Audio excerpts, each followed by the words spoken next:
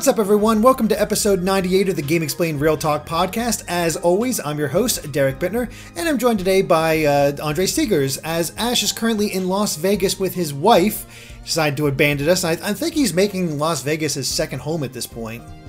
He might as well just move there. He would save money, I'm pretty sure.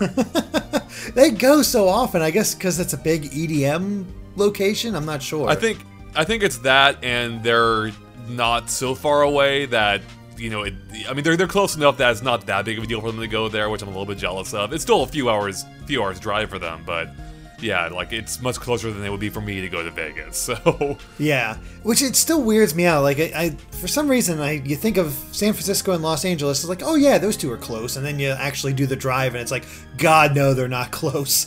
It is so far away. Yeah, I mean, it's kind of the same thing, yeah. I mean, it's doable, I've done it many times, but it's not convenient, really. I mean, No. It's nice that we have the options to have flying down, we can drive to LA if we want, but yeah. The thing is, there's nothing to look at on the drive there. That's the worst part. The drive sucks. Yeah. I-5 is the most boring. That stretch of I-5 in particular, not that at any point along it's not that great. But especially that portion sucks. It's just really boring, just completely flat, nothing to look at, but like the very distant mountains. In fact, it always reminds me of like the first stage of Star Fox, where you always see mountains in the distance, but you never get any closer. That's what I-5 is like. You just see mountains, you never get any closer. It's the worst. I mean, the funny thing is, it's still kind of preferable to the other option we took the first time we went to E3. I flew into San Francisco first, and then we all drove down to LA along with your friend Jimmy. He was the one driving. Right. But Jimmy... Oh, we took... Yeah. Yeah. He wanted to do Highway 1. Which is the coastal highway. So It's really beautiful. You're driving right next to the ocean. It is gorgeous. But there is no exits at all. Yeah. Yeah, no, we did the whole thing, I think. It took us, I believe, 12 hours, as I recall, with a lunch break in there. And so, yeah, we didn't get to LA until... God, it was past midnight. I think it might be even like 1 or 2 a.m. And before this, when we're still on the coast... Like, it was so dark, there were no lights on this highway, so I felt like we were going to just drive off a cliff at any point and just end up in the ocean. Oh my gosh, and everything was just so expensive, because there was, like, one gas station we saw, and I think it was, $1.50 more than any other place at that point. Oh, I think it was close to $5. Yeah, and yeah, this was at a time when, you know, gas prices weren't at that price. Yeah. They were really bad, so... But they know they had you. Like, where else are you going to go for gas? Nowhere. Yeah, it was your only option, and then there was hardly any options for food or anything else, really. Like, it was... And there was just no choice. There's no opportunities to get back on any other highway. You were stuck on Interstate 1 the entire time, and Yep. I'm not a fan of long car rides at the best of times, and by the end of this, I was going insane. I am so done. I am so freaking done. Get us there. I am so ready to be there. Oh, I was going stir crazy. That just brings back all those great E3 memories, and that's coming up soon. Yeah, it is. It's crazy how quickly E3 is getting in here. Although, before that, I got PAX East ahead of me. That's right. Next weekend, right? Yeah, next weekend. It's coming up quick, and I mean, I haven't gone in a little bit. I forget how long it's been since I've gone to PAX East. Maybe 2 years. I can't quite remember, but who covered it for us last year? Do we have anyone covering it? I don't think we had anybody covering it. Yeah, I guess we didn't think there was a need to. Yeah, I think with the Switch had just come out, we had everything. We were looking at the lineup. That's right. And it was just nothing. Yeah, the Switch had just come out. That's right. Yeah, there was nothing to cover, right? Yeah, go play 1-2 Switch with people at Nintendo's booth or something. Yeah, exactly. So we looked at that. I was like, we'll skip. Yeah, there's just no point. So yeah, going up this time. So hopefully I'll see a few of you there that are going there. I'll be sure to update where I'm at so you guys can track me down. It's actually really funny that I think it was at the PAX East 2 years ago. I was walking around talking with Ash or somebody, maybe Tom. For some reason I thought Tom wasn't there. It was somebody else. Anyway, I was talking to somebody, and as I'm talking, all of a sudden I look behind me. I got these three, I want to say kids. They're not like actual kids, but like 15 or so, I'd say, just estimate. And they ask everyone below 20 is a kid to me. Yeah, exactly. And they're just like, I finally stopped somewhere, and they approached me and was like, I'm sorry, are you Derek from Game Explain? I don't have the shirt on or anything like the Game Explain shirt. It's like, yeah, I am. And I'm like, I'm surprised you guys recognize me. It's like, oh no, it was your voice. We heard you talking. That's always how it is. Yeah, exactly. That's how they identified me. It's just because of the voice. So since then I've tried to put my picture out there a little bit more than I used to, because before I just kept myself hidden all the time. Nobody needs to see that. We don't do too many on camera things. So not really. So we really pretty much are invisible until we start talking. Or I've literally seen like people's heads turn, like if I'm at like a gaming event, people's heads like turns like like when they recognize it, so or they just think it's a weird voice and staring at me. So one of the two. That could be it. I think people recognize you more now, if only because of our home screen on YouTube. Which we need to update now that there's a new Smash Brothers. We need to find out the art style and how the introduction for new characters works. Unless we just need to have like a close up on your face and put the eye in your the Smash symbol in your eye. There you go. Exactly. I like it. I kind of love the idea of just gradually adding stuff to you until like you just. I'm just like a monster. Yeah, exactly. A Frankenstein creation. Exactly. 5-6 years down the line, it'll just be like a. What is he? Just Amalgamation Man or something like that. I represent like all games. Perfect. Yeah. So what have you been playing lately, Andre? Oh man. I don't think I've been playing anything. It's actually been a little while since I played something. I guess actually no. That's not quite true. I just lied a bunch. I forgot. I was at GDC with Tom last week, so we played a fair amount of games there. Including at Nintendo's GDC showcase or Indie Showcase. We did a whole video about that where we talked about the games we played, that we went hands-on with. I've tried a few other demos outside of that. And then after the show, Tom and I would hang out at my place since he was staying with me. And we did like a bunch of old school gaming. So we've actually been playing Kirby's. So during the holidays, I might have mentioned this before when I was up at Tom's house. We started playing Kirby's Dream Course, and that continued this time.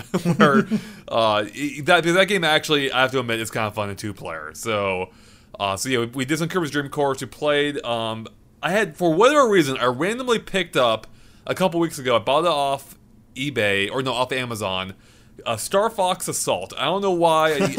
I have no idea why. I didn't even like this game much originally, but I picked it up for God knows what reason. Maybe just to have in my archives if I've ever needed for a video or something. And we decided to play multiplayer on that.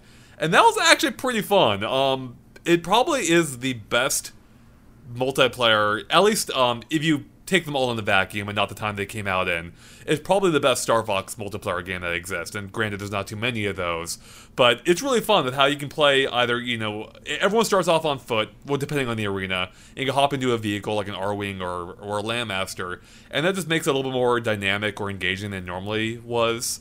And what was really fun was Tom figured out some of these mechanics a little bit quicker than I did, where he was like flying around in the R-Wing. I was on foot trying to shoot him in the R-Wing, and as the R-Wing is flying past, this Landmaster rolled up and just shot me in the face. I'm like, where did that even come from? Like, how'd that even happen? Turns out he had just hopped out of the R-Wing without me realizing it. But I don't think I even remembered he could do it at this point. The R-Wing still keeps flying even though he's outside of it. So I'm still shooting the R-Wing thinking he's in it. And while this is happening, he hopped in the Landmaster and just ran my ass over. It was pretty great. So that is amazing. Yeah. Oh man, I remember how heated our Dream Course matches got. They were so close. Between you and me, or because we played Dream Course. That's how you kind of figured out that you actually liked Dream Course multiplayer. Yeah, because the game, I still think, and to be fair, I haven't gone back and tried single player again, but every time I played single player in that game, I just think the mechanics are really not fun.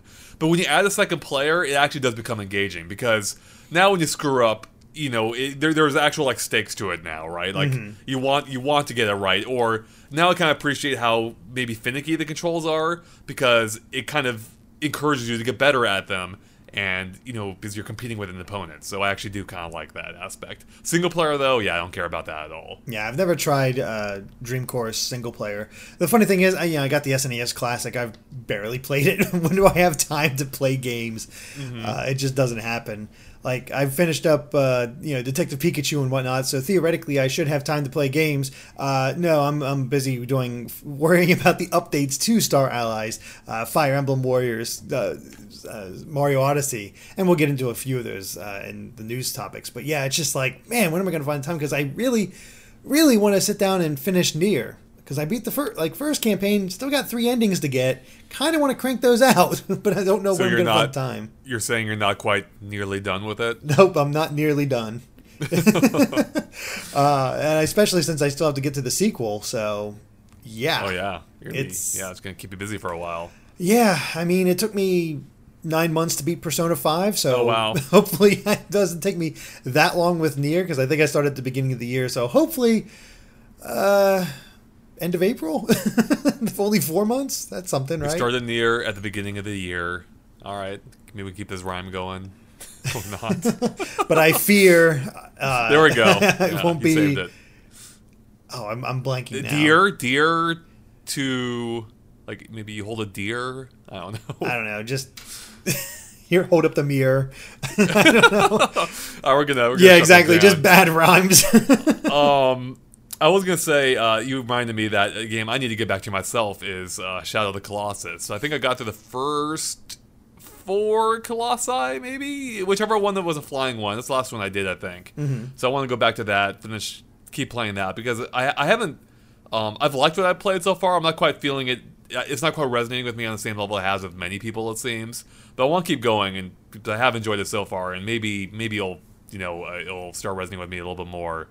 And then beyond that, one of the games I want to bring up that Tom and I played was Pac-Man. Oh god, what's it called? Pac-Man 2-player Championship Edition. Pac-Man Championship Edition. Championship Edition 2 Plus. Yeah. Yeah, that 2-player mode is fantastic. So I highly recommend it. It is super fun with 2 players. It just everything works. I already love Championship Edition 1 and 2, and it works so much better than I would ever expected it would with 2 people playing together. It is just a blast. That is awesome. Yeah, I've never actually... I played a little bit of Championship Edition 1 DX, I think. Mm-hmm. And yeah, I really enjoyed it. I didn't stick with it too often because, I don't know, arcade experience on, I think it was a PlayStation 3. It just didn't hold my interest that long. I mean, it was cool. It was good, but I don't really go for the arcadey games that often. But I can see that, something great for the Switch or a handheld or something like that. So just... pull it up whenever you want. So are you saying that Punch-Out Arcade Archives holds no interest for you? Not really. Nice transition there. Man, you are ready to just get to the news topics. Actually, no, I'm not, because I should mention that I saw Ready Player One. Oh, yes. I did want to talk to you about that one, because everybody's been talking... about this movie, and I've read the book. Did you ever read the book? Oh, wow. No, I didn't even know about the book until I started hearing about the movie. So. Yeah, I remember going on vacation, and I had a friend talk about the book and say it is just fantastic. He loved it to death. It was so cool. I'm like, okay, I'll check this out. And I actually picked up the book and read it, and I'm like, yeah, it was okay. It was just the chapter I keep seeing everyone point to who doesn't like the book, you probably already know where I'm going with this, is, the one, I'm trying to think of an elegant way of putting, or an eloquent way of putting this. He stalks her. Oh, actually, that's not the one I'm saying. That's not, no, the one I'm saying is where he stalks himself, I guess you could say. He does something with a stalk. Oh, I've honestly completely forgotten that scene because, it was just like, okay, sure, whatever. But no, the part that was the most just aggravating for me is that, like, okay, I can, this is not great literature, but it sort of works in that popcorn sort of way, like Dan Brown sort of thing. Turn off your brain. You're going to read some stupid crap, but you might enjoy the path along the way. Mm-hmm. And it kind of works that way until you get to after the first key, when he finds his first key, which I have heard that the challenges in the movie are completely different from the book. Which is probably a good thing. And it's like a lot of them is like play a perfect game of this, completely recreate a scene from War Games or the entire movie of War Games, stuff like that. It's just like Yeah, I don't know if that would actually work in movie form, so you really would have to let me change just it. say that, without spoiling it, the replacement for what I presume to be the replacement for the war game scene is pretty fantastic in its own right. So Is that the second key? yeah, the second one. Yeah, that would make sense then. Yeah, they do something really cool there, I think. Is that the race that I keep seeing in the? No. Oh, it's okay. not. That's I don't want to. I don't want to say which one that is, but I don't want to get too many specifics. But yeah, no, it's not the race. Oh, okay. So yeah, no. So are you going to go see the movie then, or? I'm debating. I'm still not sure. Like, I'm curious because it's Steven Spielberg, but it's also like I heard it improves some aspects of the book, but others not so much, and I don't know. It's weird because the movie is definitely not great to me, at least. Like, it's not a great film, but I had a good time with it. So, obviously I wish it were a great film, but with that said, I enjoyed it. So, I mean, to be fair, I feel like with the premise, or maybe not the premise, but the idea of just being bombarded with all this 80s and 90s nostalgia, it's kind of hard for that not to be enjoyable on some level. I feel like on a fundamental level. Yeah, it's like, oh, cool, this thing that I love. Oh, cool, this thing that I love. I am reminded of any Red Letter Media, like, Star Wars video where it's like, hey, I recognize that thing. I'm going to clap for that thing. Yeah. I mean, I've actually heard somebody bring up this point. It's almost like Who Framed Roger Rabbit in a way. Yeah, it kind of is. And how you have all these cartoons, like, oh, I recognize those cartoons and whatnot. Are you saying this is the true ultimate crossover, Derek? I don't want to say no, because Roger Rabbit is just a far better movie. Well, I'm comparing it to the new Marvel movie. The greatest crossover. Yeah, I mean, it would be if they had licenses for anything beyond WB. It does. Oh, it does. Yeah, it definitely does. It's a pretty wide spectrum. I was disappointed though with the almost complete lack of Nintendo. Yeah, Nintendo would totally be part of this nostalgia. Let's be honest here. Yeah, no, it's about video games primarily. How is that not even? Apparently, it's not in the book either. I guess or no. Not I was actually shocked how little Nintendo there is. But it's also going probably by the author's nostalgia, and he definitely leaned more towards Atari. Yeah, I mean, right, I can totally see that. I mean, there's quite a few Atari references here, and I love that too. Yeah, it did feel a little bit weird that, like, you have Master Chief running around, or avatars of Master Chief, or the soldiers, whatever they're called, Spartans. There Spartans, we go. Yeah. Yeah, but you don't have any Nintendo representation between those two eras, between the Atari and Xbox era. But yeah, I mean, it wasn't that big of a deal, and there are a couple of even though no Nintendo characters appear proper, there are a couple of still pretty decent Nintendo references, like just through the dialogue. So I enjoyed that at least. One of them, one of the scenes actually is pretty lengthy too. So that was a decent one. I forget where I was going with this, but there was one thing I was thinking of today while I was walking around, and I don't think this is a spoiler because I think it's the basic premise where they're. If you don't want to avoid any the basic premise of this, skip ahead like a minute in this podcast. So hopefully that's enough warning. I'm gonna say it now. So the premise is that they're looking for this final Easter egg hidden by the creator. That it's basically Willy Wonka, where if you find it, you inherit everything. So that's kind of a cool premise. But I realized that by him giving this goal of finding the Easter egg, that itself nullifies it being an Easter egg. It's no longer an Easter egg. That's an objective. That is a good point.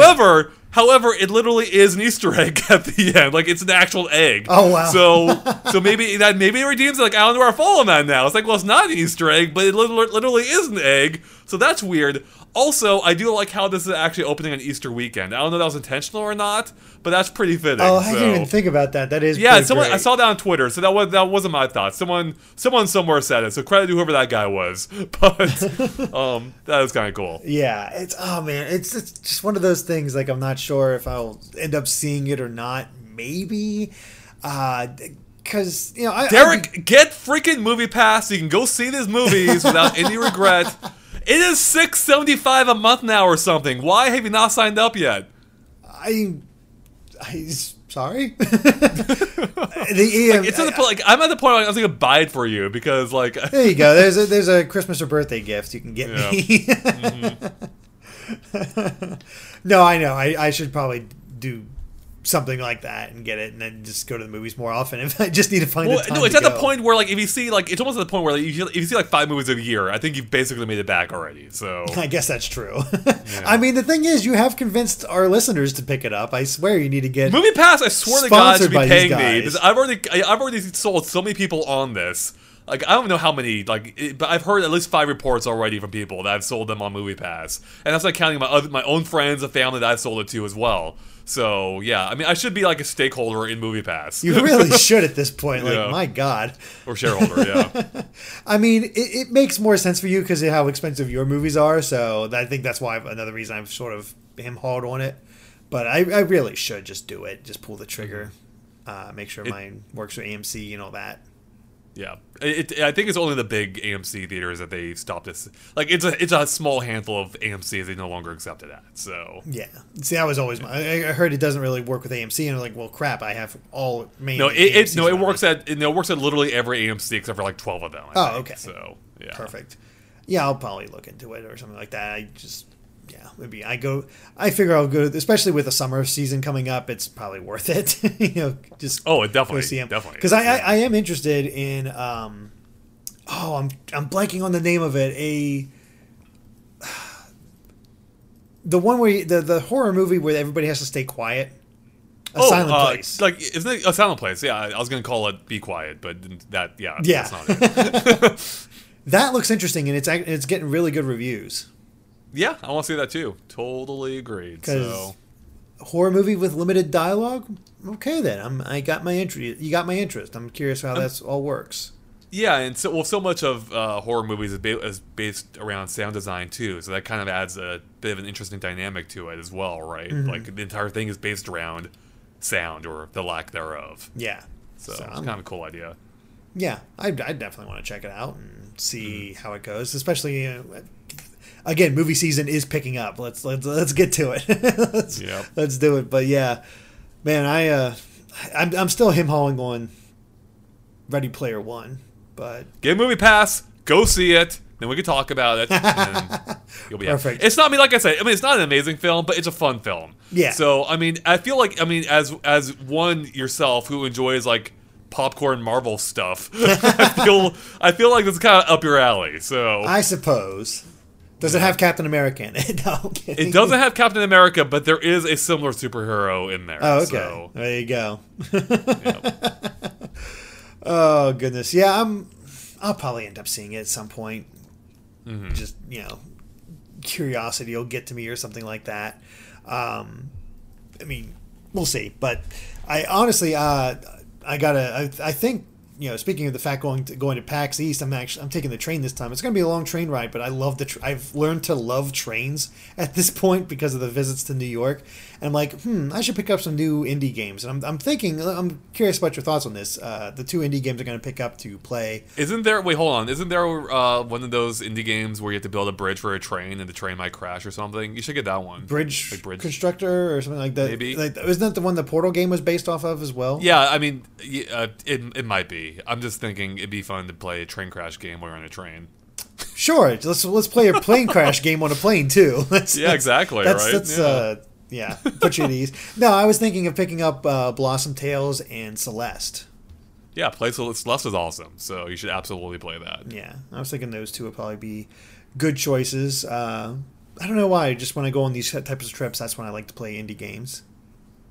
Yeah, I mean, because you have nothing to distract you really from the games you want to play, so that is kind of refreshing, I suppose. It's like how Ash views airplanes, even though I hate airplanes in general. So Yeah, I know. It's like you're asking me, like, man, why'd you do train instead of plane? I'm like, all I said to you is don't have to deal with the TSA. And yeah, like, and I instantly respected that. Yeah, that's true. You basically went fair point. All right. Well, speaking of going back 20 minutes or 15 minutes or however long it was, Punch-Out Arcade came out. Yeah. I have not picked it up yet. Have you? I'm not a big Punch-Out guy. I actually really like the one on Wii, and I feel like it would be near impossible for me to go back to the old one. So, no, I'm probably not gonna pick it up myself. Yeah, I'm the same way. Like I enjoyed Punch Out Wii. I cannot do the second round. That game is so like it's really tough. I love the personality behind it, but boy, is it tough. But yeah, it gets tough. But the funny thing is like this Punch Out Arcade has a lot of fun features in it. I don't know them all, but I do know it has at least the vertical mode, because one of the big things about the original arcade version was that it was technically a two-screen display. It was kind of like the Nintendo DS. You had the top screen, literally above the bottom screen, which feels redundant saying it that way. That displays like the stats and, you know, character info, stuff like that. And the bottom display, you have like all the action and whatnot. So it really is kind of like a Nintendo DS in that sense. And what's cool is with the Switch, you can play it in portrait mode, and it'll display both screens just like it did on the arcade, which is really cool. And we actually have a video showcasing that up right now that Nintendo recorded for us. Yeah, it looked really cool. Like they had said something about it before it released, and it's like, okay, that makes a lot of sense. It's perfect for it. Looks good, and you know, it's where those portraits from the Punch Out stage in Smash Brothers comes from, because that's, you know, those portraits are not in the NES version. It's only for the arcade version. But I hate the way Little Mac looks in this game. He looks so dopey. I only saw the wireframe version of it. So. Oh, you didn't see his portrait on the top screen? Like he has this weird green hair, like this weird jaw. I don't know. It's just really dopey. I'm looking at it right now. Oh, you're totally right. Yeah, he looks like he's like 50 in this. Yeah, he does. Yeah. It's like, okay then. I also didn't realize the arcade version had an announcer. Yeah, I didn't either, because I was watching Don's gameplay, and it's just, you know, right, left, right, body blow, and I'm like, oh my god. It reminded me of a Rhythm Heaven game. Yeah, a little bit. Yeah. So Ash will love it. So obviously. Yeah, exactly. Yeah. Perfect. Yeah. The sprite work is cool though. Like it's definitely more impressive looking than the NES version. Oh yeah, absolutely. It's actually kind of impressive how much personality the NES version got out of the boxers. It really is. But isn't the arcade version where we had pizza pasta and vodka Drunkinski even in the arcades? Oh yeah, Piston Honda did they keep all that? I thought they kept Piston Honda for the NES version at least. They changed him to Piston Hondo in the Wii version. Yeah, because Honda. Wait, I see a Piston Hurricane here. Piston Hurricane. Not sure. Yeah. Oh, you know what? I do remember they did change. I think some of the boxes were different in the arcade versus the NES one, I believe, maybe. There are definitely some other ones. Like there's a Kid Quick in the arcade version that definitely doesn't pop up in the NES version. So yeah, it's a cool little callback, and I'm curious. I know they announced a bunch of other Nintendo arcade titles. Don't know when they're coming, but I'm trying to think what would be next. Oh, you got me. I do wonder though how well this is going to do, considering the Mario Versus has been at number 2 on the eShop for months, I think. So I wonder if Punch Out might have. It won't reach that level of success, but I wonder if it might do well, considering there's no virtual console. Like this is the closest thing we have to it right now. Yeah. So I don't know. I don't know. I mean, I don't remember what all like other arcade games they could bring. I mean, the most obvious one after this would be Donkey Kong and Donkey Kong Jr. Yeah, that's true. I could see those doing probably decently, especially with like I was gonna say King of Kong recently, but that was over 10 years ago. Yeah, exactly. Yeah, recently. But I mean, still, like, you know, it's been more in the zeitgeist. I feel True. like it's been more in the collective consciousness than it was in the 10 years before King of Kong. You know? Oh, so, yeah. I mean, and the arcade version has a level that's not in the NES version, if I remember. 2 correctly. levels. I think. Really? Oh no! You're right. I think it is just 1. I think the NES one had 3 levels. Right. I think it was missing the final level from the arcade version. But if you played Donkey Kong 64 and unlocked the Donkey Kong Classic arcade game in that one, that actually was a complete recreation. I believe it was a completely reprogrammed based on the arcade one. So Nice. It wasn't emulated. It was rebuilt, but it actually had all the stages from that game. Well, that's cool. Yeah, it was cool. So, Yeah, we'll see. I'm trying to think. I know Nintendo had a bunch of arcade games, but I'd love to see what they come up with next. I mean, I picked up the Mario one because that was such a curiosity, like Super Mario Brothers in the arcades, which I've seen it like stuff at like PAX, but I didn't realize it was that different where it actually had lost levels in there, and Yeah. oh, that's a way to eat quarters. Yes, it is. But, well, speaking of Mario, we also had Mario Odyssey surprising us with 2 new costumes added to the game. One for the Satellaview, which is kind of like a spacesuit, and then a baseball uniform with Mario's number, of course, being 64. Yeah, gotta love that. Any reference to Mario 64, I'm totally on board with. Yeah, totally. Which was... do you know where the baseball uniform comes from? Is it just... It can't be Strikers. It has to be the original baseball, right? Like advertisements for that. I tried looking into it at the time, and maybe others have found more information since. I'm sure they have, if there is anything. But in my research, I couldn't find anything that it connects to. Because there was that baseball NES game with Mario, but he didn't wear that outfit as far as I could tell. And yeah, in Mario Baseball, or Mario Super Sluggers or whatever, in those 2 games, he just wears his normal outfit. So, in fact, in researching this, it made me realize like how lazy Nintendo's been with their sports outfits in general in most games. Yeah, really. Whereas Mario Tennis Aces is actually stepping it up a bit with some of them wearing like custom gear, which is cool. But yeah, I don't know if it's based on anything. I have no idea what. So yeah, me neither. I mean, hey, at least Strikers went the extra mile. Yeah, that's true. The Satellaview, though, like you would not expect them to actually reference that thing. It's cool. I mean, it makes sense in Japan, but because they have because they definitely are basing, working more worldwide now, we inherit those same benefits, even if no one here knows what it is, unless you're a hardcore fan. But even I myself, like, I don't think I recall seeing that suit before. Apparently, it's from, I think, the marketing materials from Mario back in that era. Oh, okay. But even though I knew the Satellaview, I'd never seen that suit before, so that's kind of neat. With that said, I haven't even checked the suits out myself. Like, watching our videos, like, or seeing the artworks enough, like, I don't care about unlocking them, yeah, so. Exactly. It doesn't add that much to the game. Yeah. Although we did... I mean, have you gone... Oh, go ahead. I was going to say, although we did do the prep work for next time, they decided to drop these suits on us and actually have some coins available, because that was like, oh, crap, we need to show these off. Ah, crap, I have no coins. No coins. Yeah, exactly. No. I had 5 save files too, but I forgot I'd spent all the coins across all 5 of them at some point. I'm like, oh crap, I'm all out of coins now. But I think you just made 5 new save files with 9,000 coins each, yes. Right? I actually spent the time to grind at one spot that you pointed out and got a bunch of coins ready, and I'm like, okay, next time we're ready. Have you tried the balloon mode yet? I haven't actually. It didn't really interest me. I mean, I've heard people like really enjoy it and love it, but it just wasn't for me. I don't know. Yeah, I mean, I had fun with it in the when I was streaming it in those videos I made for it, but it hasn't called back to me at all. Like, I'm like, I feel like I kind of saw everything there was to do there. So yeah, for me with Odyssey, like, I feel pretty good with what I've accomplished in the game. I don't feel the need to go back to it and get 100% or anything like that. Mainly the thing that'll bring me back to Odyssey beyond just a quick video on a costume is level pack. If you want to give a level pack, Nintendo, I'm totally there.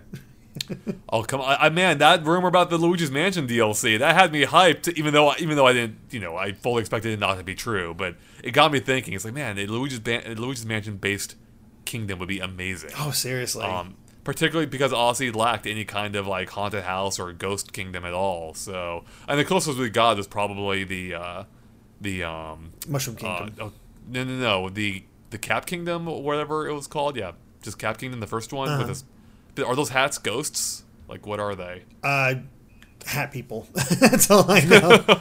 Yeah, exactly. It didn't really get spooky at all or anything like that. But, oh man, if they decide to do like a throwback Galaxy type thing and actually bring back the mansion from 64, complete with piano, and if you could capture the piano. I mean, that would actually be a good one to bring back, because I've said before I was a little bit disappointed with the kingdom we got, the Mushroom Kingdom, because I expected to have like an actual Mario 64 level in there. And that'd be tough to do now, given the fact that there is no castle to explore. However, Big Boo's Haunt took place within that little birdcage, as I remember. You hopped into like that little birdcage that had a model of a mansion, so they could just drop that in somewhere and it could work. So I hope so. That'd be awesome because Yeah. it is weird that boos are not in this game. Yeah, well, except the one that Peach wears in her hair. Yeah, I don't think there's a booze though. No, it's a boo. Is it? Yeah, she's got an actual boo in her hair. Oh, It's an actual boo in her hair. Okay, I didn't realize. I mean, it's not a living boo or a dead boo, I guess, but it's a hairpin in the shape of a boo. Oh, I see. I didn't take a closer look. I haven't actually seen all of Peach's outfits. I do, yeah. I thought that was really cool. Like when you, I guess we're getting spoilers here. If you have beat Mario Odyssey, it's your fault at this point. I do love how like when you beat the game, she goes on her own little like adventure around the kingdoms, and she has her own like get up or in each Costumes one. for each one, yeah. Yeah, that was a cool touch. Yeah, absolutely. I mean, it was, along those same lines, though, Star Allies also got its update this week, free update. And we've got our new set of Dream Friends. So we got Marks, Gooey, and the animal buddies from Dreamland 2, Rick, Kine, and Koo. And they're a lot of fun. Like, the funny thing is it's more than just them added as characters. In Star Allies, like, yeah, you can have them as buddies throughout the main game, but now there's extra stuff for certain levels. They have their own guest star mode where they have unique levels to themselves. They have additions throughout everything else. It really does seem like a full integration, as if they've always been there. And it's shocking how much they've added with just this free update and these 3 new characters. And it's like, it basically makes me thirsty for more. I want more. All right, time to bring in even more friends from Kirby's I forget. past. Have they announced if there's going to be any more beyond? They haven't, but they've referred to it as like Wave 1, which right, would so there will be. theoretically indicate a Wave 2. You would think. I think. Well, I guess yeah. Who could be left? Who could be next for Wave 2? There is so many. We got my top 3 is Adeline because the artist ability. Oh, that's right. Yeah. Taranza, since we now have this spider ability, and probably Magalore, which sort of fits that villain role that Marks kind of does, where it's a friend, except he betrays you. Right. But there's so many more beyond that. We got the Squeak Squad. We got Ribbon. We got Susie, and I'm blanking on a bunch of characters. Just tons and tons of Kirby characters they could bring in. And I want a Mass Effect team. A Mass Effect? You mean a Mass Attack? Oh, sorry, Mass Attack. I'm like, yes. I want to see Shepard going through the yeah, through that'd be amazing. I'm down with that. It's like, well, Kirby, you must help me. The Geth are coming. Well, speaking of crossovers, it's because this group is already called Dream Friends. Why not bring back Wart at this point? He could be a Dream Friend. Oh, there you go. He lives in, yeah. Why not? Sure, I'd be down for it. I'll take it. He kind of looks like DD a little bit. So a little bit, yeah. And work with bubbles and whatnot. Yeah, I could see it. Exactly. Right. Yeah, I mean, it's really cool how much they added. I'd love to see what else they. Did it actually change how the game feels? It still feels the same. It's still very much still Star Allies, but I don't know.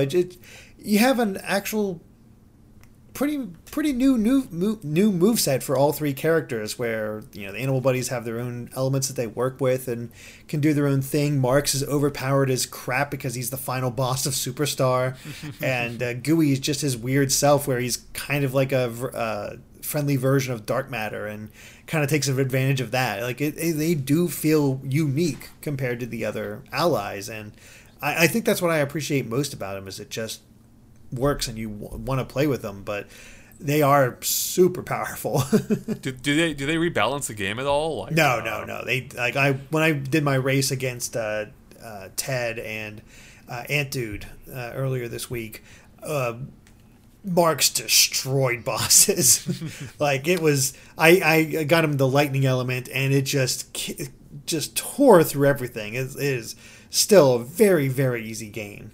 What was the last Kirby game to have a hard mode? I think Return to Dreamland had that EX mode, so that'd be that one, yeah. As one who hasn't played the game, so maybe I shouldn't say I'm disappointed, but I'm going to say anyway, I'm disappointed that there isn't a hard mode in Star Allies. That would make for a good free update.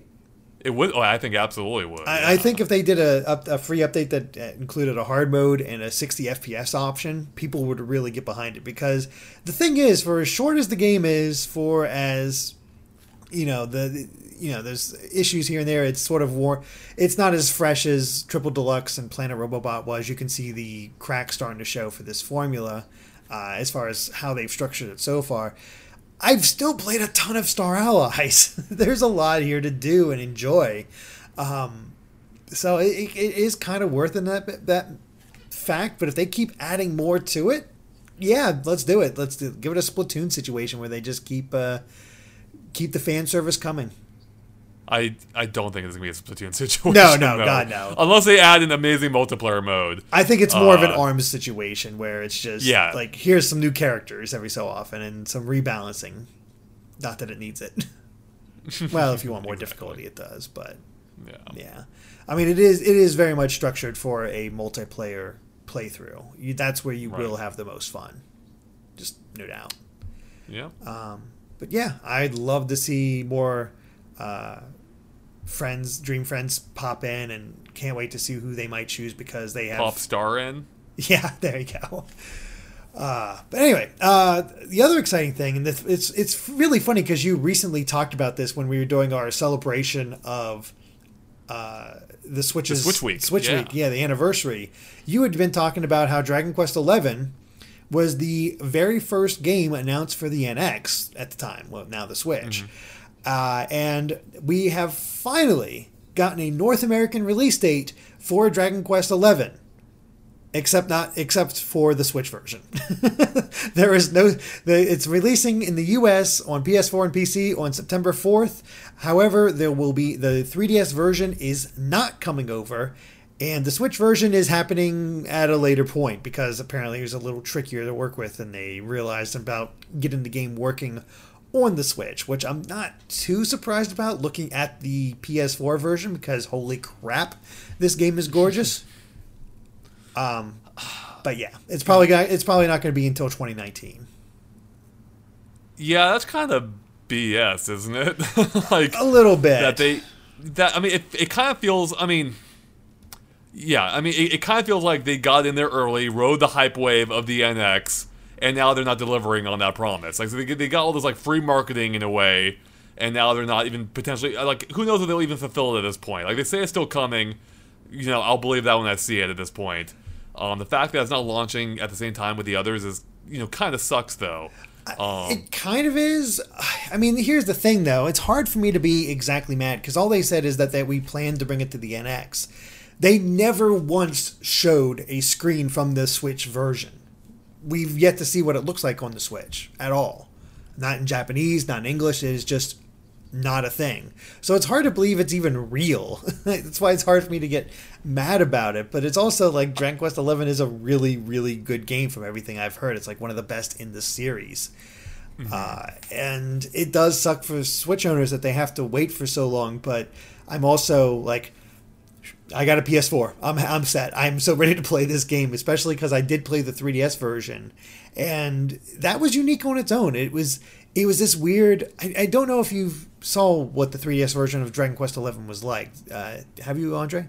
No. Okay, so rather than go for try to emulate this HD version, it's still. Oh, I think I did see it. Yeah. It looks quite a bit different. Yeah, it's still the same story, except. You have a choice between two art styles, and you can freely switch between them whenever you want. Where it's more in line with like Dragon Quest 7 and 8 on the 3DS, where it's sort of this. It's still 3D, but it's lower end PS2 quality type stuff. Or you can go super old school and have a 16-bit style for Dragon Quest 11. Did you hold on? I mean, that's cool, but did you mention that's not coming to the US either? Yeah, I did mention that. Oh, okay. Yeah, so I think that's why, because it's so different and unique, I am a little disappointed that the 3DS version is not getting localized. Yeah, I mean, it just feels like it feels like Square just kind of dropped the ball in general here. Like, I mean, if I remember correctly, I think they even kind of maybe stepped back the NX announcement even after they initially made it. Like, it might have slipped out. I can't even fully remember, even though I just researched this a couple weeks ago for the video. But yeah, I don't know. Like, I mean, if anything, it just kind of demonstrates like any pre-system announcements are worthless for the most part until until they have something to show. So I think that was that's almost 3 years ago that they announced it, 2.5, maybe something 3? like that. I'm not sure. It was a while. It's like, what have you been doing all this time if you weren't able to figure it out? Yeah. I mean, that said, Square Enix has been one of the biggest supporters of the Switch so far. They've released quite a few games on it, so I don't know. That's true. We'll see. Hopefully they'll eventually get it, but for now, I have my PS4. PC is a common version. The game looks gorgeous, and I cannot wait for it. But yeah. Anyway, Switch has. Speaking of the Switch, it has hit 4 million units sold in Japan, and has actually surpassed the PlayStation 2's first year in terms of its weeks, and has outsold the lifetime GameCube sales in Japan. This thing is still just insane as far as how fast and how much it is selling. So yeah, it outselling the GameCube doesn't really say too much. I mean, the GameCube itself was the second worst selling Nintendo console of all time. Until the Wii U came along, or rather, was the worst selling console for Nintendo until the Wii U came along, I should say. So yeah, it's not really a huge milestone because the PS2 destroyed the GameCube worldwide, and I think especially in Japan. So the fact that it's outsold the PS2, that's a news story right there. To clarify, the PS2's first year, whereas with the GameCube it outsold its lifetime sales. So still impressive, but yeah, outselling the PS2 in its first year really is saying something. Now I've seen people mention, but yeah, the Switch as a handheld, or I've seen this argument that the Switch is a handheld, like we should be comparing it to the DS and GBA, and I think that is not really the case. It's been positioned. It really is its own kind of whole new type of system, but I feel like it really is more console in a way than. I mean, it's all matter of perspective, right? But when you get down to it, it's selling at a price far higher than any other Nintendo handheld has, putting it closer, putting it right in the line of consoles rather than handhelds. So I think when you look at it in that perspective specifically, these are very impressive numbers, as they've been for the last year. Oh god, yeah, it's ridiculous. I mean, even like comparison, it's still not quite up to the level in Japan as some of Nintendo's other consoles. They've actually had others sell even faster. The Wii sold. This is based off the first 56 weeks. So the Wii sold weeks. Weeks. That's a weak sauce. No, the Wii sold 4.4 million units in that time frame. The Game Boy Advance sold 5.1 million, and the 3DS sold 5.3 million. So yeah, it's still not quite up to the level of those systems. I was just saying that, except for the Wii, I think. Yeah, exactly. But, the Wii, but. Yeah, I mean, because I think there's a few things to consider there, right? The price is substantially higher than the DS. Going by U.S. prices, I don't know. I'm sure it's probably similar in Japan, but the DS launched at $150, which, if you account for inflation, is $200. So the Switch is still $100 more than that, a third higher in cost. And the DS, people might forget this, didn't really start taking off until I think a year later, after they dropped the price by, I believe, $20 or $30. Putting it even cheaper than what the Switch is now, even in relative terms or adjusted terms. And I think the DS Lite helped a lot as well. Oh yeah, no, right. That was another key factor. The DS absolutely helped a lot. So yeah, it's not quite fair to compare it there, especially with the Switch also being part console. That might mean that families are less willing to buy one. I have no idea if this is based on anything or not, but families might be less willing to buy one per person when you can buy one for the family. Whereas with the Game Boy and DS, that was more of a personal thing. I feel like it might have been, with every child getting one. Whereas with a Switch, particularly with having two controllers built in, the kids can share. So yeah, I think there's a few factors that are against it. So, or a few factors to consider when you make that comparison. Yeah. The Wii is interesting though, because you're saying, sorry, I kind of got distracted there. You're saying it sold less than the Wii, even, right? Yeah, the Wii at 56 weeks, it sold 4.4 million. Yeah. Yeah, that kind of just shows like how freaking big the Wii was. Because I believe, if I remember correctly, in the U.S. The Switch has sold. Yeah, the Switch has sold more than the Wii that did at this point in time. However, people forget, I think, the Wii was still sold out, like almost everywhere a year into its release. Nintendo seemed to have serious supply chain issues, whether intentional or not, if you want to go all tinfoil hat on that. Yeah. The Wii was consistently sold out at this point. I mean, it could have sold more here in the US than it was, which might be why the Switch is able to outsell it, because the Switch's supply, it seems like Nintendo figured out the supply issues for the Switch much sooner than they did for the Wii. So yeah, it's an interesting thing to compare. So yeah, that really is surprising that the Wii kind of outsold the Switch, even given the fact that the Wii wasn't a portable console at all. Yeah, but that gimmick was strong, especially with Wii Sports. Yeah, it was a huge. I mean, that's kind of what. Yeah, the Wii really tapped into something that I think even the Switch hasn't on some level, where the Wii, like, for a period of time was everywhere. Like, my parents bought one. Granted, they have a Switch too, but I bought that for them. But like, you heard of nursing homes, like, with bowling tournaments. It was all over the news, far more so in my experience than the Switch has been even. Not to undermine the Switch's success, but the Wii really was like a cultural phenomenon that I don't know if we'll see something quite on that level ever again. In terms Hard of to consoles. say, yeah. I kind of doubt it, unless like somebody actually fully pulls off VR. But yeah, it's going to be a while. Yeah, I mean, right. It would. I think it would have to be something like along the lines of like the Oasis. Yeah, exactly. Ready Player One. I was actually thinking the same thing. Like, we need to get to that level of VR. But you know what's funny? I was thinking about how like the Oasis just like, or the whole Ready Player One almost seems like a. I'm trying to think of how to put this. Like a low budget Matrix in a way.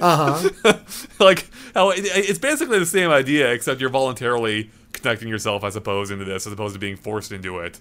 Yeah, I don't know. It just reminded me. It's like, oh, this is basically like the Matrix, except you're voluntarily going into it, and it's not quite. The graphics aren't as good as the Matrix is. Yeah. Good point. Yeah. Oh, well, I think that covers our news topics for this week, but we'll go ahead and get into our Patreon topics. And as always, for just $1 a month, you guys can support us on Patreon. Get these podcasts 3 days early every Friday, as well as offer up topics like the ones we have here. So, Andre, why don't you start us off? So this comes to us by way of Gabriel and Angelo, I think, right? Angelo, okay, I think, yeah. Yeah, Angelo? Alright. I'm horrible with names. So, hey GX, and they say, hey GX, what difficulty settings do you pick on a game? Do you pick where the developers wanted gamers to experience, or do you choose easy because you find the game hard or wanted to experience a story, or do you pick hard for the challenge? I'm sorry if I might misread that at points, but basically they're asking, do we play the game how it was intended, or do we choose something easier or harder to increase or decrease our own personal difficulty? So for me, I almost always choose the recommended one. So like the default option is almost always what I go with, except in one specific case I can think of being Halo, where I do crank it up to, I believe it's Heroic in that series, if I remember correctly. Legendary. I remember that Legendary was the highest difficulty. Legendary is the highest, so I go with a penultimate one, because that's the one that should be default, because that's the one the developers actually recommend, so it's really confusing that they don't choose that by default in the game. To me, because yeah, I feel like I want to go with the way the game was intended to be played, and because they say it was intended to be played that way, that's why I choose. Otherwise, I assume the default difficulty is the one that they intended to be played on. So yeah, I'll almost always go with that unless I, either A, find the game to be far easier than it should be, or than I feel like it should be, or B, if I'm replaying the game, I want something more challenging. But my first time through, I'll almost always go with the default difficulty setting. Yeah, I'm pretty much the exact same way. I go with what the developers intended as far as difficulty. Sometimes I'll go a little bit higher, like when I played a little bit of Doom on the Doom 2016. I heard they said the higher difficulties was kind of what they recommended, just to give that real like visceral experience, and it is tough. It also kind of breaks your power fantasy a bit, not entirely, but with you dying a lot more often, it's like, man, these demons are actually kicking my butt. This is not good. I mean, they're demons though, shouldn't they be? I guess that's true, but I'm the Doom guy. I should be like... That's true, you are the Doom guy. Good point. That's even actually, more isn't John Cena the Doom guy now? Or no, he's Duke Nukem. Right? Yeah, so, that's right. Duke yeah, Nukem, that's something. No, The Rock was the Doom guy. I don't know if he was Doom guy, but he was in the Doom movie. Was he not Doom guy? I'm not sure who Doom guy was. I never watched Doom. Does Doom guy have a name? No, he's always been referred to as just Doom guy. Nice. I like But it. apparently he's somehow Guy. related to B.J. Blazkowicz in Wolfenstein. Oh, really? Yeah, like there's this weird whole continuity thing as far as families, and apparently these guys are just perfect killing machines across the ages. So go great. figure. Yeah. But yeah, no, normally I go for the normal difficulty. I sometimes, like when I replay a game, I'll go for the harder difficulty just to see, give myself a challenge. But the only game I can think of where I've actively done that is the Uncharted series, just because those games sucked me in so much and I wanted to replay them, and I would go back through with the higher difficulty and actually try to get the platinum, because I actually felt like it was doable back when I actually cared about trophies. And that's one of the few times I'll do it. Like, it is really funny though. Like I've been streaming Fire Emblem Radiant Dawn, and that has a very famous translation error as far as difficulty is concerned, where they marked the hard mode as normal and the normal mode is easy. For the English release. So Oh, wow. That's why Radiant Dawn has a reputation of just being so much harder than every other Fire Emblem game, just because it is that mistranslation. And yeah, that's why I've been playing on normal mode, well, easy mode technically, for that playthrough. It's otherwise it'd be a slaughterhouse. Yeah. But yeah, for me, it's like this is what the developer intended. Let's see how they're going and go through that. And if I really like it, play through it again with a higher challenge if that's available. But I don't normally play a game to challenge myself. Now, granted, I do plan to play Bloodborne here at some point, and that is just naturally challenging. But again, that's technically the default difficulty. I'm going to be working within that difficulty, and that's what the developers intended. So, yeah. Yeah, the tricky thing with game difficulty is that every gamer has their own subjective meaning of what's tough, you know, depending on how good they are, how experienced they are with games in general, or that specific genre, or that specific series. So even when you play on what the developers intended, that may not come across, like, subjectively to an individual, it may not match up with how the developers intended, right? Mm-hmm. Like, so for instance, like for me playing, like as an example, me playing Halo, or let me choose a better example because Halo has a weird thing where they recommend something else. Like let's say, what's a good example here? Okay, Resident Evil 4. This is a good example. All right, Resident Evil 4. If you play through on normal, for people who are experienced with third-person shooters, you're probably experiencing it as how the developers intended. But for someone like my dad, who always wanted to play the game and finally got used to it after, you know, I told the story before, so I don't want to get into it again. But my dad, who's almost not experienced with games at all, that was many times tougher than the developers actually intended it to be, I'm pretty sure. Oh, yeah. So I wish games had more, like, I wish more games did kind of what I think Metal Gear Solid 2 and 3 did, and maybe they're still doing. I haven't played 5 yet. Where what they used to do, at least, was they would ask you, hey, which Metal Gear games have you played before? Like, how experienced are you with them? And to be fair, I don't know how much it actually changed. But I always liked the idea where it seemed like the game was adjusting the difficulty based on how you played. And actually, funny, I should go back to Resident Evil 4 now, because that game had a brilliant mechanic where if you just kept sucking over and over, the game would make it easier on you without telling you. It would subtly, like, remove enemies or give you better items. So it would help push you through to the next area, which probably helped my dad keep engaged with that game, which most games don't do, I think. Maybe they have been doing it more and more. I mean, again, if they are, they might be hiding it, so maybe we don't know when all they're doing it. I think Resident Evil 4 like hid it for a while because they didn't advertise that fact at all, which was kind of cool. Like, so you felt like you were getting better, even though you may not necessarily have been. Yeah. But yeah, I always liked the idea. Like, I wish Nintendo would do that in Zelda games, where I wish it would ask you, like, hey, how experienced are you with Zelda? Have you played a bunch of them before? If so, great, we'll make this game a little bit tougher for you. Or is this your first one? Yeah, we'll ratchet it back a little bit. So, Yeah, difficulty is a strange thing. Like, my sister doesn't play games that much, but when I told her, like, she loved how cute Kirby's Epic Yarn was back on the Wii. And when I told her that, yeah, you can't die in this game, she's like, oh, I'm totally there. Because just removing that stress of death from her just made her enjoy the game that much more. So every difficulty has its place. Yeah, I mean, like Story Allies, granted, I can only talk about basically what I play in the demo and and what I've heard from other people playing. But that's a game I feel like, as I kind of touched on earlier, I wish there were a harder way to play, because in a game built all around, like for me, like seeing, like that game seems to be built around like working together and trying out different combo abilities. But if all those combo abilities ultimately have the same effect, where you can just easily destroy enemies, then that removes the incentive for me to try them out loud. It's like, what's the matter if they all do the same thing? So that's a game where I wish it was harder and it gave you more, more motive to try out all these or experiment and see what works and what works better. Yeah. That'd be cool. Like again, an update that adds an EX mode. That'd be awesome. Exactly. Yep. But yeah.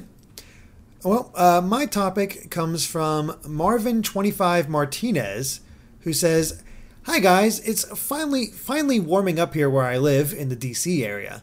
Just curious, do any of you play different types of games based on the time of year? This may be more relevant to you before you guys had to do reviews and play games for GameXplain. For me, I noticed as a kid I used to play more multiplayer games in the summer, simply because I always had people to play with during the summer break. During the wintertime, I played one-player platformers like Donkey Kong Country, but that could also be because it's the type of games I got during Christmas. Happy spring, guys." So, yeah, happy spring to you too. And I was thinking about this. I was like, not really. Like, I'll maybe sometimes think about when I'm playing a game, if it just happens to match up. Like, when I first started playing Super Mario Sunshine, it was during the summer. It's like, well, this is just perfect. And it just felt right to be playing it at that time. But it never was like, it never became like winter. It's like, oh, I can't play Mario Sunshine. It's not the summer. It just doesn't make sense to me. And I don't revisit games enough. Like, I don't replay them enough anymore to really think about the time of year. And even as a kid, it'd be just like, I'm in the mood to play this game. I'm just going to play it now. So I never really found myself being affected by what time of year it was.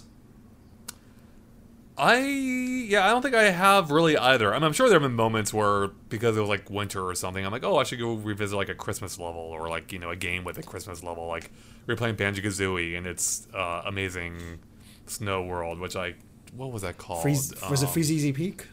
Yeah, Freezeezy Peak, that was it. Yeah. So I'm sure it had like occasional moments like that, but on the whole, I don't think so. But what would be really interesting is if maybe we are being affected in subconscious ways that we're not aware of, that maybe does direct what games we play, even if we're not fully aware of it. That could be. I mean, I actually, just even thinking about it now, the one time of year that I think I am most affected by the time of year is actually around Halloween.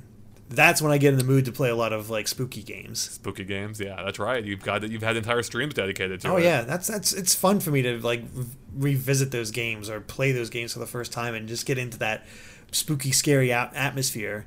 But I don't feel the need to do that for like Christmas, for example. Mainly because if it's a Christmas-related game, it kind of sucks for the most part.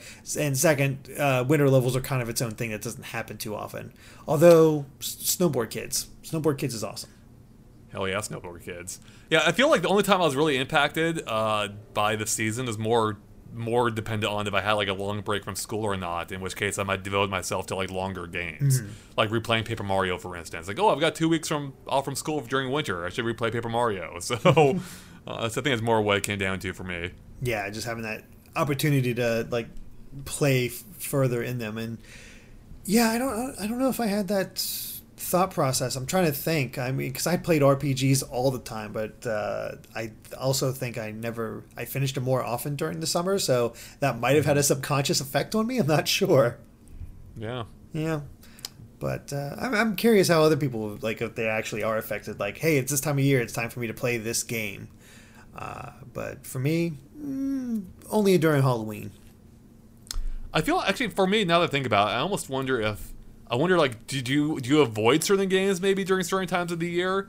Because like, well, I was gonna mention Mario Sunshine, but I avoid that at all times of the year. But I feel like with it being summer, like, I don't know, like it almost seems redundant to me to play a summer game in the summer, especially when, with it being summer, I'm already motivated to go outside. So I feel like playing a game all about sunshine will only make me want to go outside more. It's like, look how much fun Mario's having being out in the sun. Shouldn't I be out in the sun too? Exactly. That's when you break out your copy of Boktai. Yeah, right. I tried playing that Seattle. That was great. Yeah, I tried playing that. I was like, well, I have a classic Game Boy Advance, so I can't see this screen worth a damn because I have to be I had to be in the shade in order to see it, but I didn't get any sun because of that. I was like, well, this sucks. That's when you have to get one of those like UV emitting lamps or whatever. Yeah, exactly. I mean, I will say though, I did feel that though for not Mario Sunshine, but Splatoon. During the Splatoon has that total Mario Sunshine vibe to it. Oh yeah, it was just like when it like the original Splatoon when that first time winter rolled around, I did find myself less inclined to go back and play it because it did just feel like a summer game. I almost kind of wish that they would reflect the seasons and actually have like a wintry effect in some way. Well, that's what Animal Crossing is for. That is true. But yeah. All right, well, for our final topic, our combined topic, we got one from Huss, and I think this guy knew exactly what to ask us, Andre, because we both, as soon as we picked it, it was like, yep, or as soon as we saw it. Yeah, we both wanted this topic. So. Yeah. So he says, hey, Game Explain crew, I've been listening to your podcast every week for 2 years, that's amazing, and they've never let me down in terms of entertainment and having some background noise while gaming or on the school bus, so thanks a lot, you're very welcome. Anyways, my question is this. Do you think it's more important for a video game to have a strong opening or a strong ending? A good intro makes it easier for the player to keep progressing and see it through to the end, but a bad ending could potentially make a player feel cheated or feel like they've wasted their time.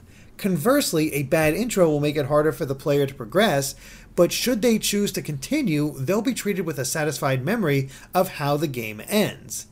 Thanks for choosing my topic, and keep on keeping on. That ruined it at the end. So yeah, I think I know where your answer is going, Andre, because I know how much you love your strong openings. And I thought about this one for a while, and honestly, as important as a strong opening is, I do think a strong ending is a little bit more important in my opinion. Because yeah, it might be rough to get into it, but if you, hopefully that opening doesn't take too long for you to get through, and you can get into it and still enjoy it. And the one that comes to my mind immediately. Twilight Princess. No, is Kingdom Hearts 2. Very slow opening, mostly tutorials, feeding you bits of stories to keep you going. But as far as gameplay, wasn't exactly engaging at the time. However, once you finally got into it and started playing as Sora once again, you were in for it, and I think it led to a very memorable ending as far as the final boss and what was going on and the events that happened. And so I actually still have fond memories of Kingdom Hearts 2 because of that. So I would argue a strong ending is slightly more beneficial. Yeah, I totally disagree with that. I mean, obviously, the ideal is you have both. Exactly. You want a strong ending, a strong beginning, strong ending. I mean, that probably. I'm guessing a fair amount of my favorite games probably have both of them. Although that would be an interesting thing to go through at some point and see, is that actually the case? No, I mean, for me, as you kind of touched on, and as I've said many times before, a strong opening is the most important thing I think for me, or of those two, I should say, because. I mean, if you don't get me hooked on your game initially, I'm not going to make it to the end. I won't care. I'm not going to see the end. So, yeah, it doesn't matter how good the ending is if I never see the ending. So, yeah, I mean, for me, an opening is so important because it's what sets the entire tone of the experience. And even kind of broadening, I think for me this even applies to movies too. Although, again, I want a strong ending there as well, ideally. But the reason I bring up movies is because I feel like one of the most magical times for me, with movies in general, or media, I suppose, but, movies in this case, is when you first sit down and, start watching a movie, those first few minutes, when you know almost nothing about it, there's no setup at all, when it's just establishing the universe, and you're, just figuring out how it all works, and, what's going on here, those opening few minutes are just the most magical time for me in a movie, I think. And I think that kind of applies to games as well. And that's why I think, having a strong hook, a strong beginning, the thing that sets a tone and kind of conveys what this game's all about is, for me, the most important thing at all. And if they can nail the ending on top of that, awesome, great. But if they drop the ball, like the fact that I made it to the end at all, probably means I had a good enough time with the game to see it through. So at that point, like a great ending is just a cherry on top. But they totally drop the ball. It's probably not going to ruin my experience with it. Whereas a bad opening absolutely can, because I'll just stop playing the game. If you don't catch my interest, I'm done. I'm dropping you. Yeah, it is a weird struggle because I thought, as you were talking, I thought of another game that I think has a slower opening, but once I got into the meat of it, I greatly enjoyed it, and that's the original Castlevania Lords of Shadow, where it wasn't really clicking with me. I was just sort of playing through because, well, I got this game, I want to play it, I need to see how it all goes. But once they introduced the weapon shifting mechanic where you adding darkness or light, I think it was, to your weapons, all of a sudden it got a lot more engaging and a lot more interesting to me, and that did take a while, but man, it carried me through to the end and just had a really great time. And it makes me forget about that sort of iffy opening, but I know it's sort of hard to get to argue for the ending because, like, for you would totally just stop. There was no, unless you were like contractually obligated to finish this game. It's like, right. I don't want to continue playing. I probably would have never finished Twilight Princess had I not had to, because I did the guide for IGN. So, yeah. So I mean, I think there's different tolerances. I mean, I think you're generally more tolerant of like a slow opening than I am. Whereas, for me, like if I'm bored from the get go, I'm gonna drop you. I don't care. Yeah. Yeah. So, but yeah, I mean, again, like the perfect scenario is you have a strong both. I'm trying to think of a game that had a strong opening but a terrible ending. Yeah, I'm trying to think. I mean, I'm trying to think of specific examples too, like because, well, I guess here's an example. Maybe not a great example of that, but I thought. Beyond Good and Evil, I've used that before as an example of a game that I think has a fantastic beginning. It throws you right into it. It establishes the setting with the orphanage Jade runs, and like it has this just amazing like cinematic, especially for its time, like just opening that really just kind of like sets the entire scene of the game, the premise, the themes. It's fantastic. But when I think back to the ending, I can barely remember it. So I mean, I'm sure it's fine. The only thing I really remember is the cliffhanger that left on that we probably will never get resolved. But yeah, I mean, I think, and maybe if I replayed it, maybe I would like remember loving the ending. I don't really remember, but I think the fact that I don't remember it is kind of evidence of the fact that it was, it was fine, it was whatever. But the beginning of the game is what really sold it for me. So. Yeah, I don't remember.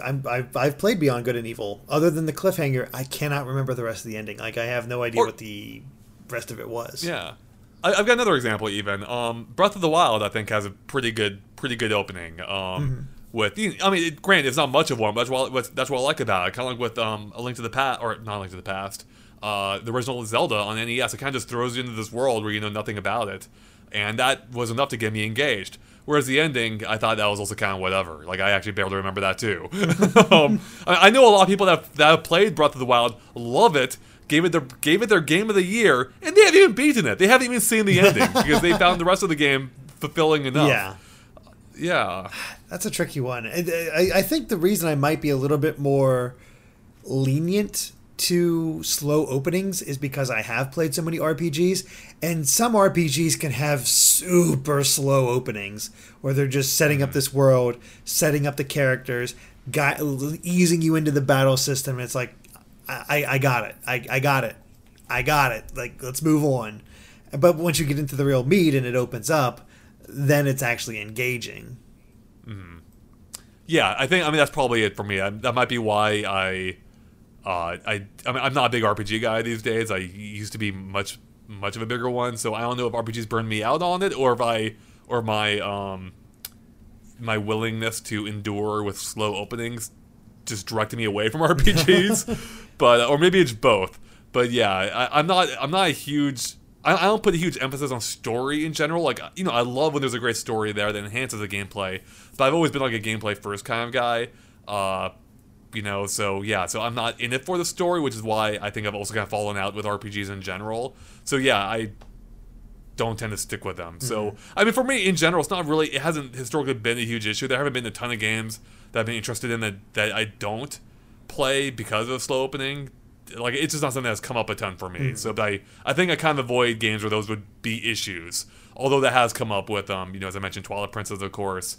And then even another example I've mentioned before, kind of as a counterpoint to myself almost, is Banjo-Kazooie Nuts and Bolts. That's a game that started, not even in the story sense. Actually, it had a kind of slow opening in general, too. Although it kind of... this is weird. I kind of liked its initial opening, but once it get into the gameplay, like that's where it really slowed down for me. But after 6 hours or so, that's when the game kind of clicked. So it was a little bit different in that case. It was more of... it wasn't necessarily like an opening, but it was more of a... just all the mechanics kind of like coming together for me, where I started to appreciate it more at that point. So. Opposite end, but related. Yooka-Laylee. I was invested in the beginning. I was like, oh, cool. We're finally, here's our Banjo-Kazooie like experience. This is feeling good. Looks good. Getting into it. And then you get to that first world. Oh. Oh man, I had the opposite and yet the same experience. Maybe I just on a lower. Maybe the same experience on a lower. Remember, I am more forgiving about slow openings, but I was like, okay, I can see where they're going with this. This is cool, right? So I respect that. For me, from the get-go, I'm like, oh god, I'm not liking this at all. And I got to the first world, I'm like, oh no, I'm really not liking this. Although by World 3, I finally did start liking it a little bit more, like but then I was checked out. It wasn't enough for me to keep playing. I didn't finish it either. It wasn't enough for me to keep playing. Especially from what I heard of Ash from like World 4, I think. I'm like, all right, I'm done. I'm checking out. So yeah, World 3 is probably the highlight for me. Like he raved about World 5, and I played a bit of World 5. It didn't do much for me. It had a mechanic where it's just like, oh my god, I had to travel and do this sort of thing. It just made it so slow. Right. It just did not do anything for me. But, when I said about slow RPG openings, there are some out there that can have really good openings and get you just interested right away. The one that comes immediately to mind is Final Fantasy VII, the bombing run. Like, that is in the middle of the action. With a crazy, train. Yeah, exactly. You arrive on the train, jump out, you got to blow up the reactor. Jump out, meet a bunch of new characters, interact with one character, boss with its own unique sort of thing you got to learn to get sort of teaching the mechanics and how the active time battle works, quick escape, things blowing up. It's like, wow. And then you feel ready for that slowdown that happens when you start really learning about the characters in this world. So I think Final Fantasy VII has a fantastic opening that just absolutely pulls you into the game, and that's especially appreciated because that was my first RPG. Yeah, it's pretty fitting then. So, and go ahead. I was going to mention Chrono Trigger as a Square RPG with a beginning that I like, particularly. I mean, it's not quite the same, but I love how they tie the opening into events later on in the game. So, but yeah, I mean, I thought.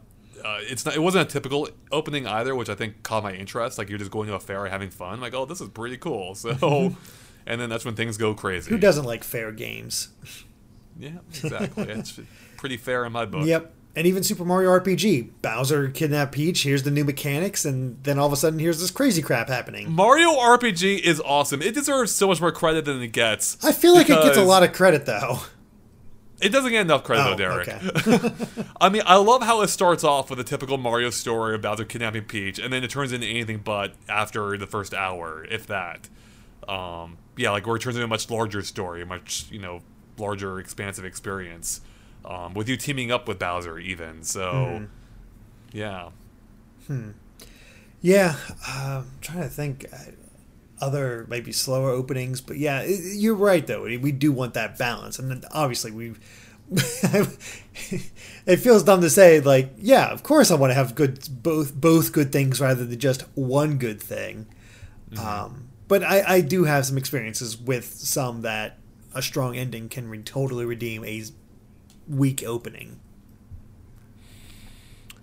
Yeah, I'm trying to think if I can think of a single example of that line for the reason, or of what you're saying, for the reasons I've already mentioned. Yeah, other than Banjo-Kazooie, I don't know if you'd have any.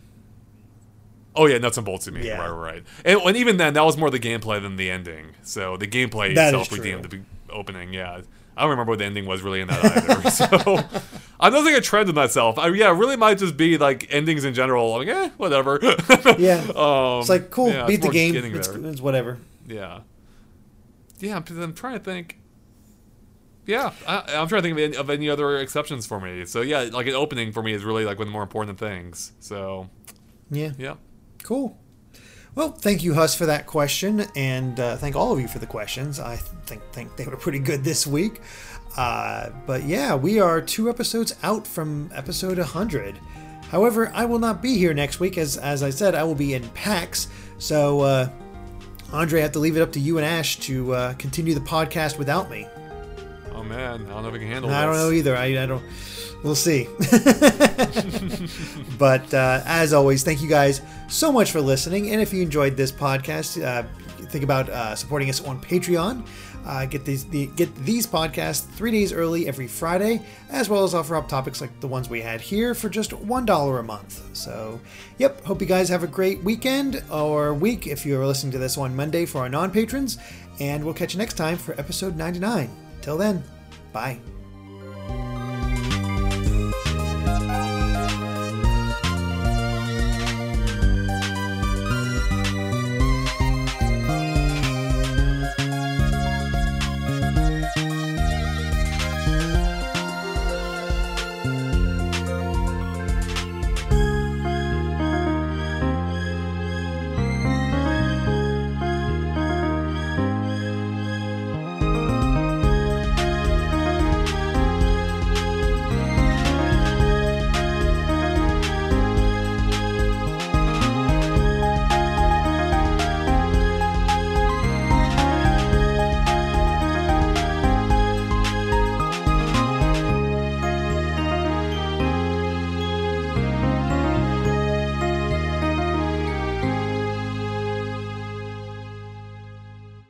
Hey Derek, you forgot the most important news story of us reaching 900,000 subscribers. Shit!